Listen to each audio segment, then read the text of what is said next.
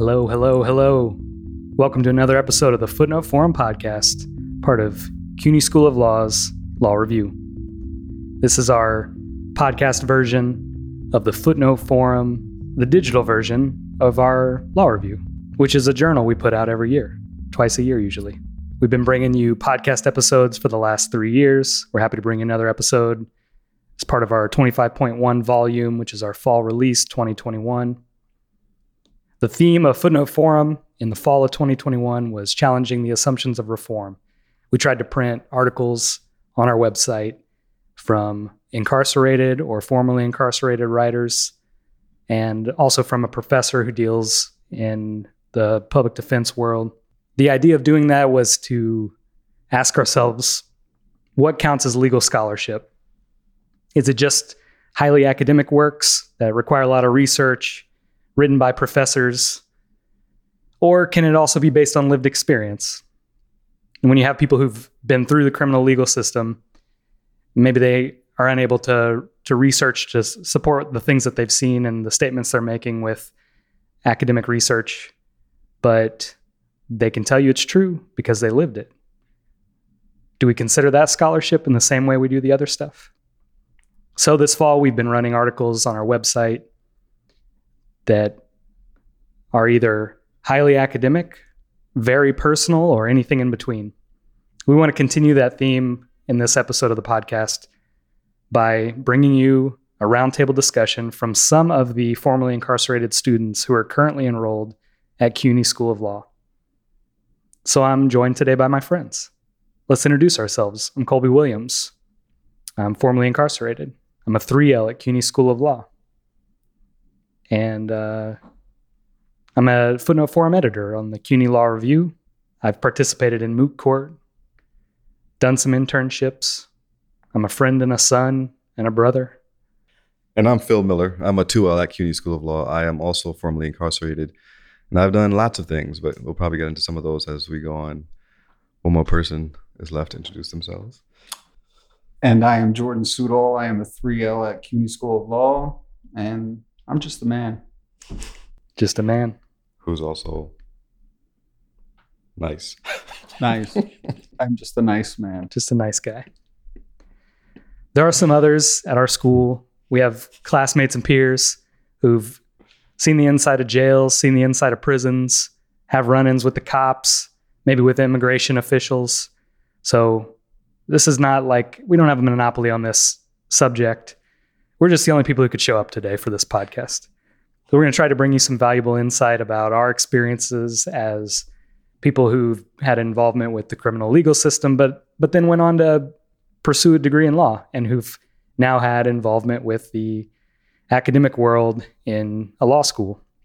We're going to talk a little bit about why we think our experiences are valuable in that world, why we think it's going to serve us and the legal community as we move out into the job sector and hopefully get employed someday.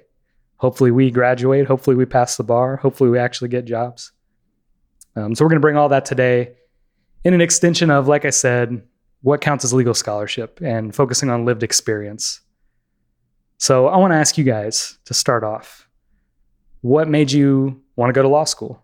And why do you think it has been a good decision or a bad decision so far? I guess I'll answer that question first. Thanks, Jordan. I was actually trying to do the same thing to Jordan, but he made it more obvious. So what made me want to go to law school? Well, during my incarceration I was incarcerated in New York State prisons for 17 years. And during that time, I worked as what was called, or what's referred to as a jailhouse lawyer. And doing that kind of work inside, helping guys challenge their cases, also challenging the conditions of their confinement, I developed a passion for the law and I became good at it. I began winning some cases, and it was something that I wanted to pursue and just continue to excel at. At the time, I didn't know I could go to law school, so that wasn't my desire at the time. I didn't learn that until I read a newspaper article in 2005 that featured 3 or 4 attorneys in New York State who also had served time in prison. And when I read that article, that's when it first dawned on me that I could actually pursue a career in law after prison. And once I had that idea in my head, it stuck with me, and it made me want to become the best I could be at every legal thing that I had, every type of legal work that I could do, whether it was divorce proceedings for people, child custody proceedings, criminal cases, civil cases, 1983 actions, whatever it was. I wanted to be really good at everything. So that stuck with me. When I finally got out, I got back into criminal justice work for a while, and I was still debating, still on the fence about going to law school because it was another 3-year commitment. But at the end of it all, I decided that, I have all this whole wealth of experience, and it would be a shame to have developed this skill and not pursue the degree that could allow me to practice these skills on the outside. And so I decided to give it a go, and I am very happy I did. I'm a 2L now, and I can't even say I'm halfway through the journey. I am almost halfway through the journey. I am enjoying it though, learning a lot, and looking forward to actually graduating though and getting my degree so I can go practice. I want to go cause some trouble in a good way. For once. Yeah. Jordan, what about you? What made me want to become an attorney? Well, I guess, when I started college behind the wall, I just always knew, I guess, that a bachelor's degree was just never going to be enough, or I was never going to be satisfied with a bachelor's degree. So I was always looking for what's next.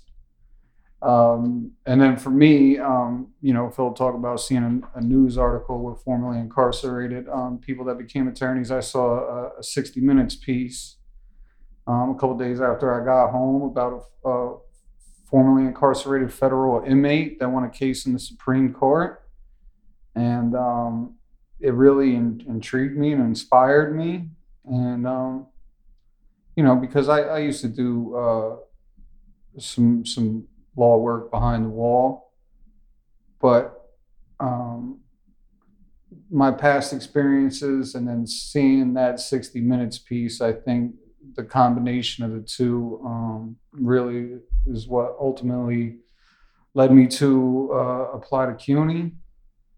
I've been going into my final year. It's been a long, long, long stretch. Mm-hmm. But definitely very excited that I did it, honestly. Even though I haven't been excited about the last 2 years of school, now in the third year, clinic work, really starting to experience the real reason that I came to law school in the first place. So I guess now embarking on that journey, definitely has re-sparked interest for me. Great. I think for me, my law school origin story always feels a little less righteous than everybody else's. I had like a long period of probation, and I was just like, I found that to be very difficult. Just like working to get by. You gotta have a job. You gotta be there when they show up. You need to be home when they tell you to, they're gonna check out your residence. You need to be in their office when they tell you to be there. Pee in this cup when you need to, you know what I mean? It's just like, there's a lot, and it felt like a lot to me. And I guess I got it in my head like them. Like I shouldn't dream anymore. Like ambition, that's for other people now. You need to like figure out what's the best life for you within the limits that the probation office will allow you to live. And it felt like pretty restricting. And then at some point, so I did okay. I got by. I worked hard, worked multiple jobs. I felt like my life was going pretty good, but I just didn't like hope for a lot or think about a lot. Like I just wanted to get through probation. I didn't know what was going to happen next. And at some point I was dating this woman who was finishing up medical school.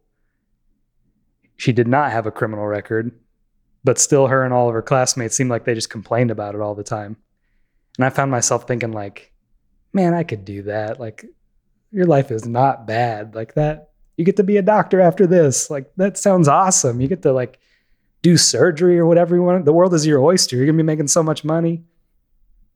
And then it like the thought just hit me. It was like the first time I let myself think about myself doing something like that, and I was like, what if I do go to medical school? Why not? Am I allowed to do that? I didn't know. So I started looking it up. Turns out, probably not allowed to go to medical school. I don't think they're going to let me have a medical license. But that did make me dream a little bit. And I was like, well, what kind of school could I go to? What are the possibilities out there? Maybe I could do something. Maybe I could dream again. And I found law school. And I searched online for law school with a felony. And I found, just like you guys, I found articles about people who are out there practicing. Tara Simmons in Washington State. I found Sean Hopwood as well. Some people locally who work in public defense agencies here in New York City. And I just started calling them and emailing them and asking questions. Come to find out there's this whole network of people out there who have involvement with the justice system and are in law school or have graduated, practicing law or whatever. They turned me on to CUNY School of Law, which I had never even heard of. I'm not from New York. There were students there who had an organization called PhilSA, the formerly Incarcerated Law Student Advocacy Association. I got their emails, got their phone numbers, started calling them too, and one thing led to another. And it was the first time I let myself think, like, if I could do anything, what would I do? And I hadn't had those thoughts in like a long time, since I was a kid. And I think it felt like it was for me finally. It was like something I was going to do for me and for my family and for like my friends, people that had been with me the whole time. I was like, yeah, I'm not just going to settle for whatever I can get. I'm going to go for something. And that set off like a lot. Most of it was in my head, but it was like I finally saw like a path to freedom in a lot of ways that was really good for me. I think it's been a good decision too. I think I got to meet a lot of people, got opportunities I never thought I'd get. And I think the work's going to be fulfilling, which brings me to something else I'd love to hear from you guys about. The work is fulfilling to me because I feel like I bring some experience to the table that other people can't bring. So far with your internships or with legal work you did before law school, whether it was behind bars or not, can you talk to us a little bit about like your experience and how it has enriched your practice or your view of the practice or even your classroom experience during law school? Jordan. So I don't know if it's really enriched. I don't know if my past experience has enriched law school yet. At least not yet anyway, right? Because your first 2 years are really mostly classroom based. You take a midterm, you take a final, and the class is done. So now I'm hoping with clinic and being able to do interviews and meet, real people that have real legal issues. I think it's going to bring back a lot of feelings of just being on that other side of the table, knowing what it's like to be involved in the legal system.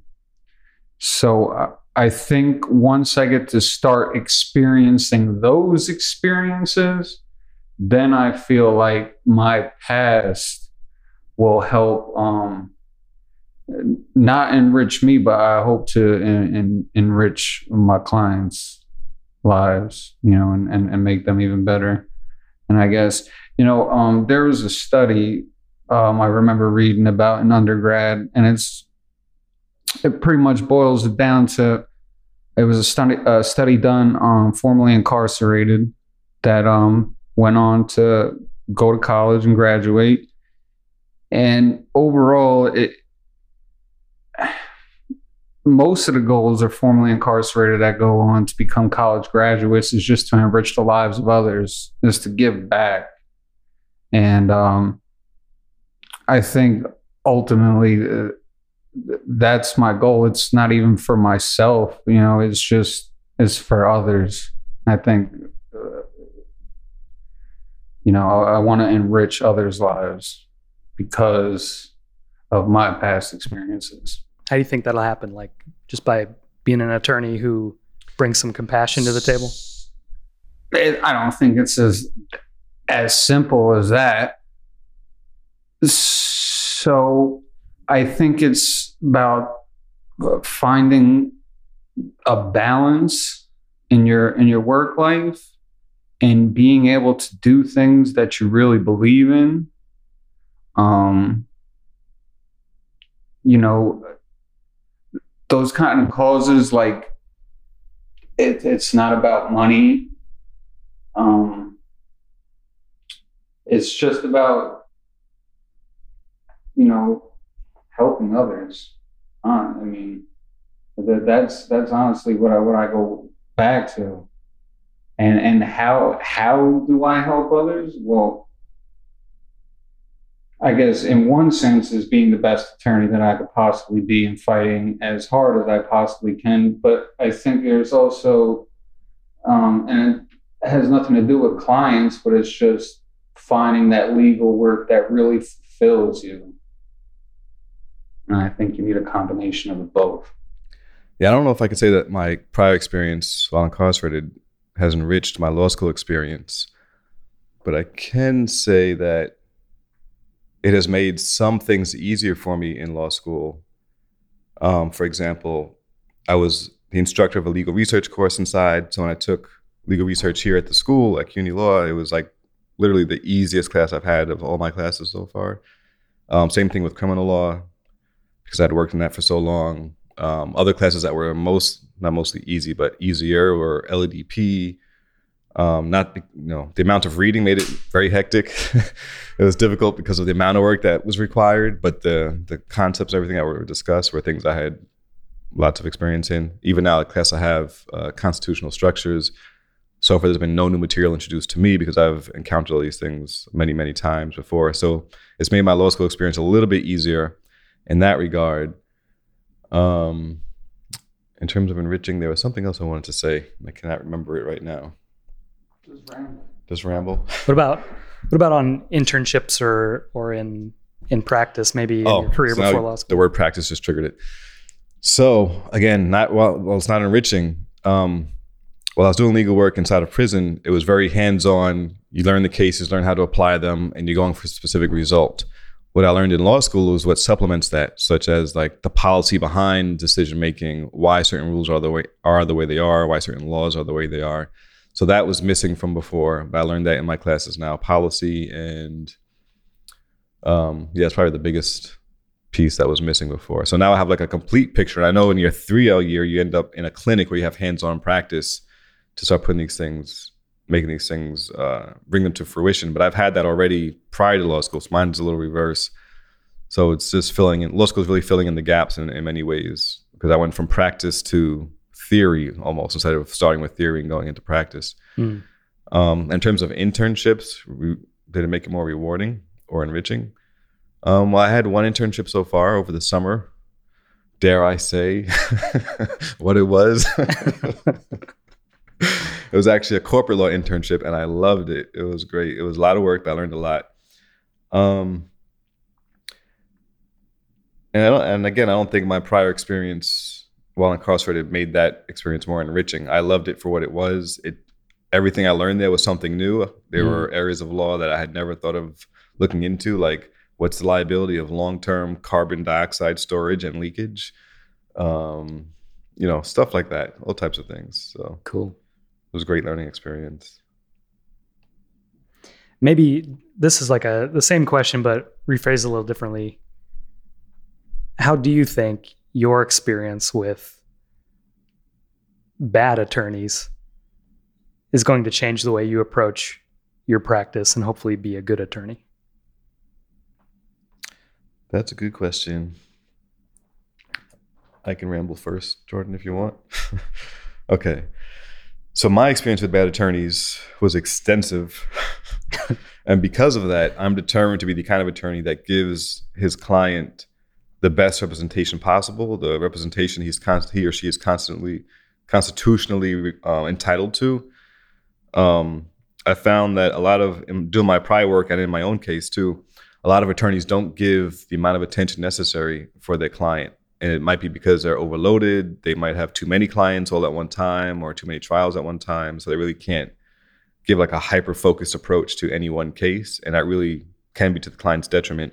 I don't want to be that kind of attorney. I want to be the one who's willing to listen to what the client has to say, explore new possibilities, new arguments, find the way to win or get the best possible outcome for this client, always. And in my own specific situation, I had an attorney who's supposed to be a trial attorney, tell me that all we could do was take a plea of guilty, that he would charge more money. He would need to charge more money, even though he had been assigned by the court. He would need some more money to actually think of going to trial. And the whole time I wanted to go to trial because I thought I had an arguable case. I could have lost too, but at the time I was willing to take that risk. But my attorney was like, no, I don't even have time to prepare for trial, so we can't even talk about that. Plea only. Meanwhile, I had a co-defendant who was also arrested with me, and his attorney said, no, we should go to trial. I think we can win. And so his attorney took his case to trial. Mine said, no, we're going to take a plea. We can't win trial. And his was also 18B, appointed by the courts? Yeah, also assigned by the court. Not even making more money for the effort. Yeah. And they literally had the same evidence against us both. In the end, just to keep the story short, my co-defense attorney won trial. My co-defendant was found not guilty in all counts. Mm. And meanwhile, my attorney forced me to take a plea because he refused to investigate and prepare for trial to begin with. So same case, same evidence, same everything, two vastly different outcomes. And I spent much of my incarceration challenging, trying to fight my own case while helping others at the same time. And it was difficult. I ended up getting a judicial hearing, an evidentiary hearing in like 2013 finally. But even then, the judge was like super biased in favor of my old attorney who came to testify at the hearing. Mm. And you could tell at every little break that happened, like 5-minute break, my old attorney went back into the chambers with the judge, and you could see them through the open door, like shaking hands and patting each other on the back and joking around and laughing. And then they come back out and get back on the stand. I'm like, what the hell? Like, this should not be allowed. But it's tough because you're in law school now, plus you have years of experience in all of this. And so you know the ins and the outs of this whole thing. But at the time, you're young, you don't know any better. And like, you got an attorney, you just do what they say. Yep, exactly. That's one of the worst things is when you first enter the system and you really don't know what's happening. You literally only have your attorney as your lifeline. So you're going to believe almost anything that attorney says. And if that attorney does not want to do any extra work, there's nothing you can do to force them to do it. And because you also don't know what the standards are for effective representation at that time, you don't know if what your attorney is doing is actually enough or if it's something that's actually going to be detrimental to you. Like, you just don't know. So it was a terrible disadvantage to not be knowledgeable about law when I was a teenager and also getting arrested at the same time. Now I have a lot of knowledge from real life experience, from helping other people and law school on top of that. I wish I had my brain back then when I was 19. Mm. Jordan, what about you? Experience with attorneys that maybe makes you want to be a different type of attorney? Well, so my experience with my attorney, I paid her like $15,000 for a plea. All right. But the question you asked, I think, is something that actually goes with the whole prison environment. And that's reputation, right? So in law, as in prison, it's always about building a reputation, right? So I didn't come to law school to be a shitty lawyer. I've seen plenty of shitty lawyers. I've seen guys, guys' discoveries, and plenty of mistakes. And so, I was always worried about my reputation in prison, and just like I'm always going to be worried about my reputation as an attorney. That's something that has to, especially starting out, it's going to have to be cultivated. Mm-hmm. And I just think hard work and diligence, honestly. I think your clients can feel that. And just having a sense of empathy, just always be reminded that you were in the other seat at one point. And so I think if you can just really do those two things, I don't think he'd be a shitty lawyer. What kind of lawyer was that? Poop lawyer. Okay, so I get asked quite a bit to like talk to prospective students or, to have a relationship with our admissions department and explain, like, a lot of people get it. I'm not like explaining, I guess, but to speak on why law schools, which is historically this like elite, exclusive environment that only some people have access to, why they should open more seats up to formerly incarcerated people or to justice impacted people in general, people with lived experiences in all different walks of life.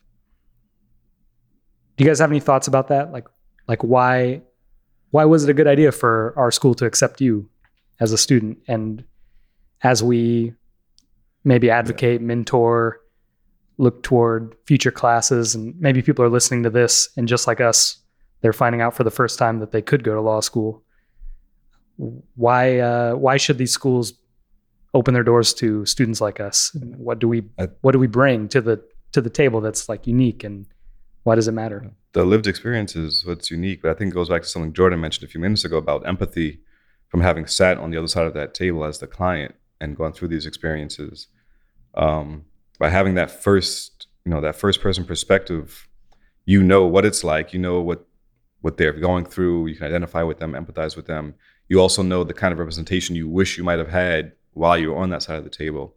And so knowing these things from having gone through them, I think can make you a better attorney. And by including more people who've been impacted by the system that people are trying to change, I think it can actually cause the type of change that people in those situations really need, rather than all the change being suggested from people outside of it who have never gone through those types of struggles. I mean, tons of people help and can fight and advocate for changes, but it's different when their life has been perfect in every way and they have not had the same struggles. They're great to have as allies and can do a lot of good, but it's something different when you get someone who's actually gone through the fire and come out on the other side and says, all right, now I also want to be part of the change, because they bring an insight and perspective that's different from what others can bring. And again, I think it makes you more empathetic and willing to go the extra mile for whoever it is you're trying to help in the courtroom. And I think that's why more law schools should allow formerly incarcerated people and any other people who've gone through struggles of any type into law school. There's a time when it's like you don't want to talk about bad stuff from your life in your application for a school, for a job, or whatever. It sort of feels like maybe the time is coming when people who are reading those applications and selecting who gets in and who doesn't should look for the struggles you've gone through, maybe the times you failed or whatever. Like in my opinion, that if you are able to write about stuff like that, ways that bad decisions you've made or things that have been done to you, or just bad things that have happened in your life, and you're able to write about how you've overcome those obstacles, what you did afterwards, who you are now, how that fuels your fire, I think that says a lot about your character. It talks, that shows resilience. It shows like a level of strength that maybe other applicants don't have. Mm-hmm. I always try to tell people in these like events when we're asked to talk on this, I always try to say, like, that's what you should be looking for in applicants. You want to know what type of student can make it through law school and then make a name for themselves in the legal field. Look for people who have resilience. Look for people who have strength. Look for people who've proven that already. And I don't think that checking that box should get your application thrown out. I think that should put you to the front of the line, get you a read anyways. Yeah, I agree. That's good. And I wish more employers and other people did things like that. Because when they do things like that, your application and what you're writing about yourself can set you apart from other people, because they realize you have gone through struggles, you have put an extra effort to achieve or to get where you're at today. And I think those are qualities that are easily transferable to any type of position. So any employer should want those things. But there are also a ton of employers who don't sit down for conversations like that. And so when you try to explain something like that, they might still attach a certain stigma to the information you're sharing. Say, oh, automatically this guy cannot be trusted because he's got a conviction on his record. And so that's another thing that's still that has not disappeared. The stigma is still there. There's still plenty of employers who are discriminating. But I do wish there were more who were like the type you were just describing. But I also think it's up to us as formerly incarcerated people and law students and advocates, et cetera, to try to push that change and bring awareness to these issues and show people, employers particularly, the ones that don't hire formerly incarcerated people, that we are trustworthy, you're not defined by your past, and that you can still do great things, and you deserve to be given a chance. I think more employers need to hear that message and see people who've actually succeeded, because then if they see it happening in practice elsewhere, they might be more inclined to do it in their own companies. So I have some specific, what you were just talking about, it reminded me, I have some really specific moments in my life where I broke a lot of people's trust, and that's true.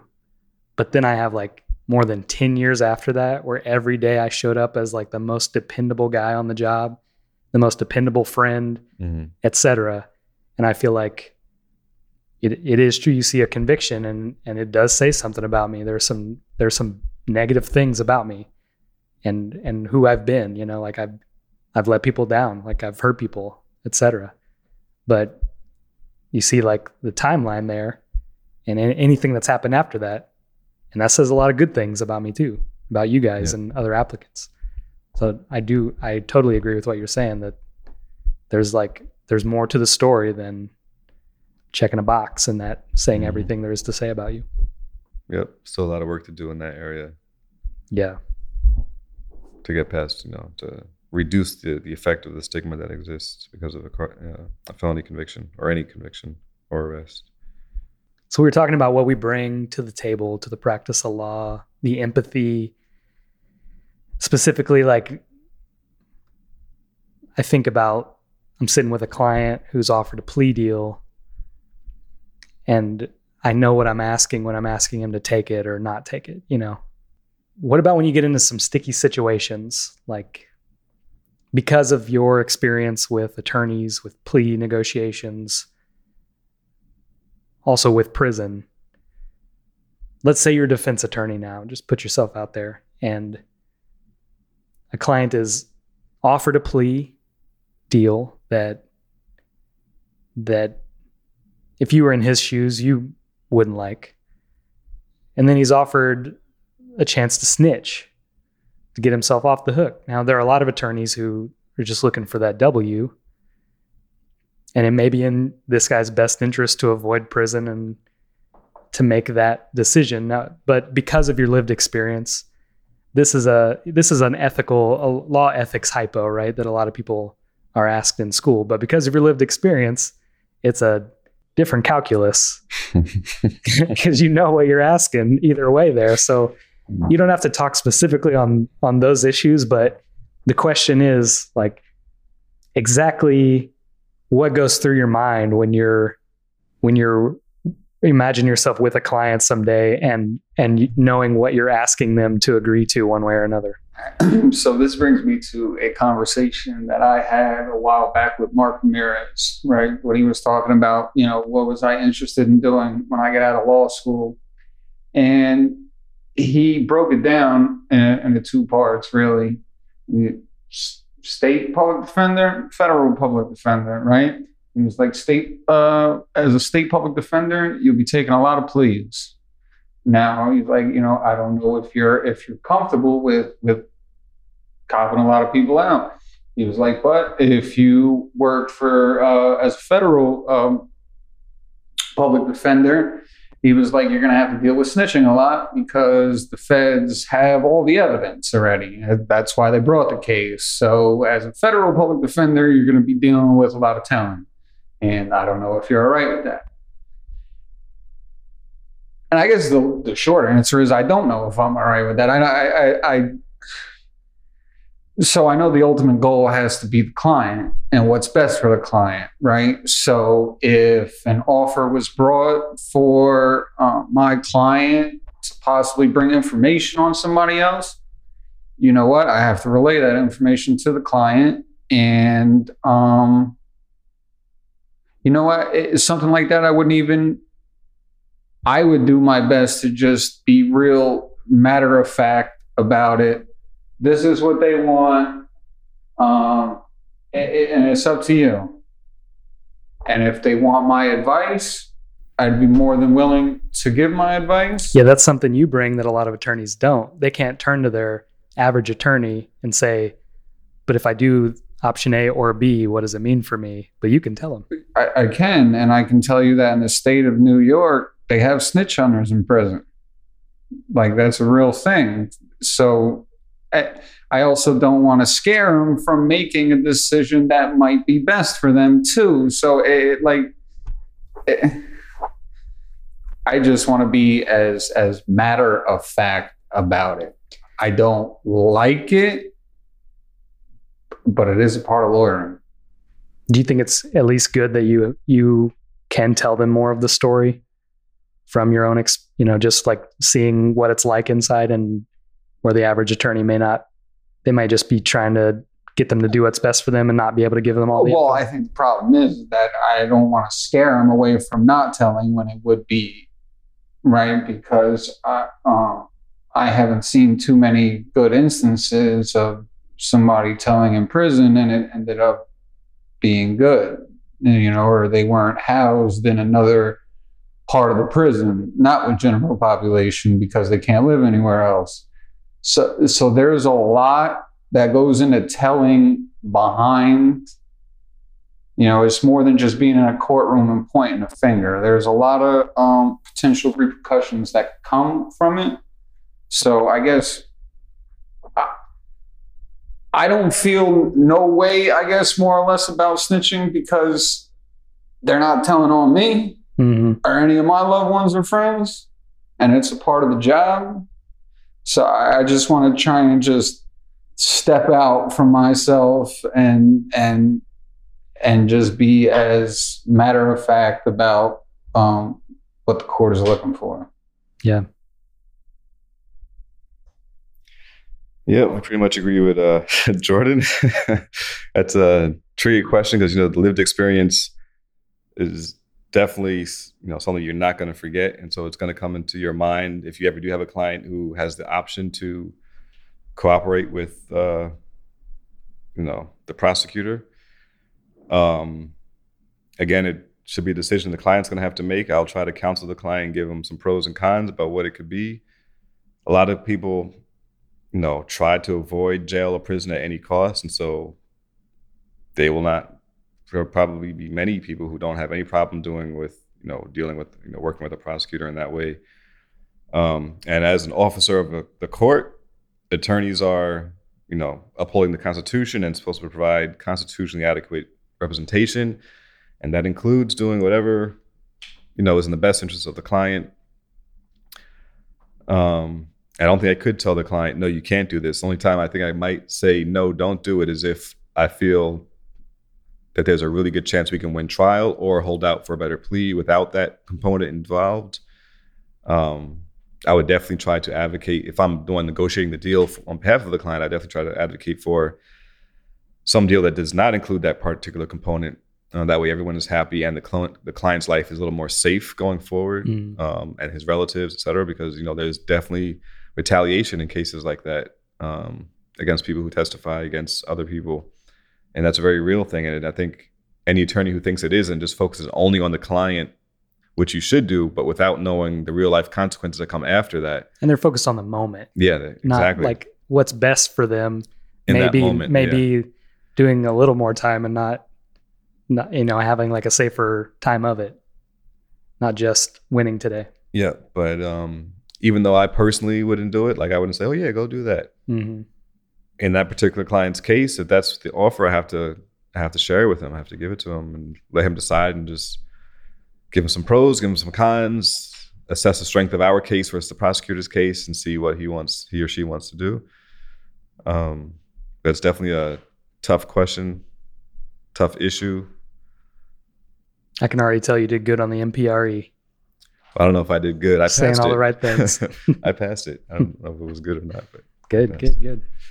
I've told you about it in the past, mm-hmm. about David Huck, about when I did the research for him, sent the letter to the attorney. Then his attorneys wrote back and said, no, this issue has no merit. I'm not going to include it in the brief. And so because of the judicial department he was in, which is I think the third or fourth department, the rules there in that court are that once your attorney files a brief, you can file a pro se supplemental brief within, I don't know if it's 30 days or 45 days of the attorney filing his main brief. Whereas in the first or second department, you would have to ask permission from the appellate division to file that supplemental brief. But up there, you didn't have to. You could just file it as a matter of course after the attorney files his brief. And so that guy, David Huck, I tried to help him. I did help him. But in the beginning, I didn't want to do the work, and so I gave it to his attorney. When I did the research, drafted a legal memo, sent it to his attorney, and that's when the attorney wrote back and said, no, this has no merit. I'm not going to include it. And so I was like, all right, well, case over, he doesn't want to do it. David Huck was like, no, come on, Phil. If you said it's a good issue, then it's a good issue. I trust you. I need you to do something with this. I'm like, damn it. I was, my time was already filled up. I was kind of too busy to really help him any further. But I also couldn't resist the urge to not let this go, because I did know that I found him two issues that I thought were good. I didn't want them to just fall to the wayside and not be argued anywhere because his attorney thought they were bad issues. And so I said, all right, fine. So I did the pro se supplemental brief for him on those two issues. One was a repugnant verdict issue, and the other one was, I'm not sure what it would be called, but it was like a legal impossibility. They used the wrong predicate felony to sustain a felony assault charge, and the two charges, the underlying felony count they use was not allowed to be used as a predicate felony for the main charge because the intent elements were different. And so I did the brief for him, supplemental brief, filed it in court, and then 3 months later the decision came back, and he got the decision.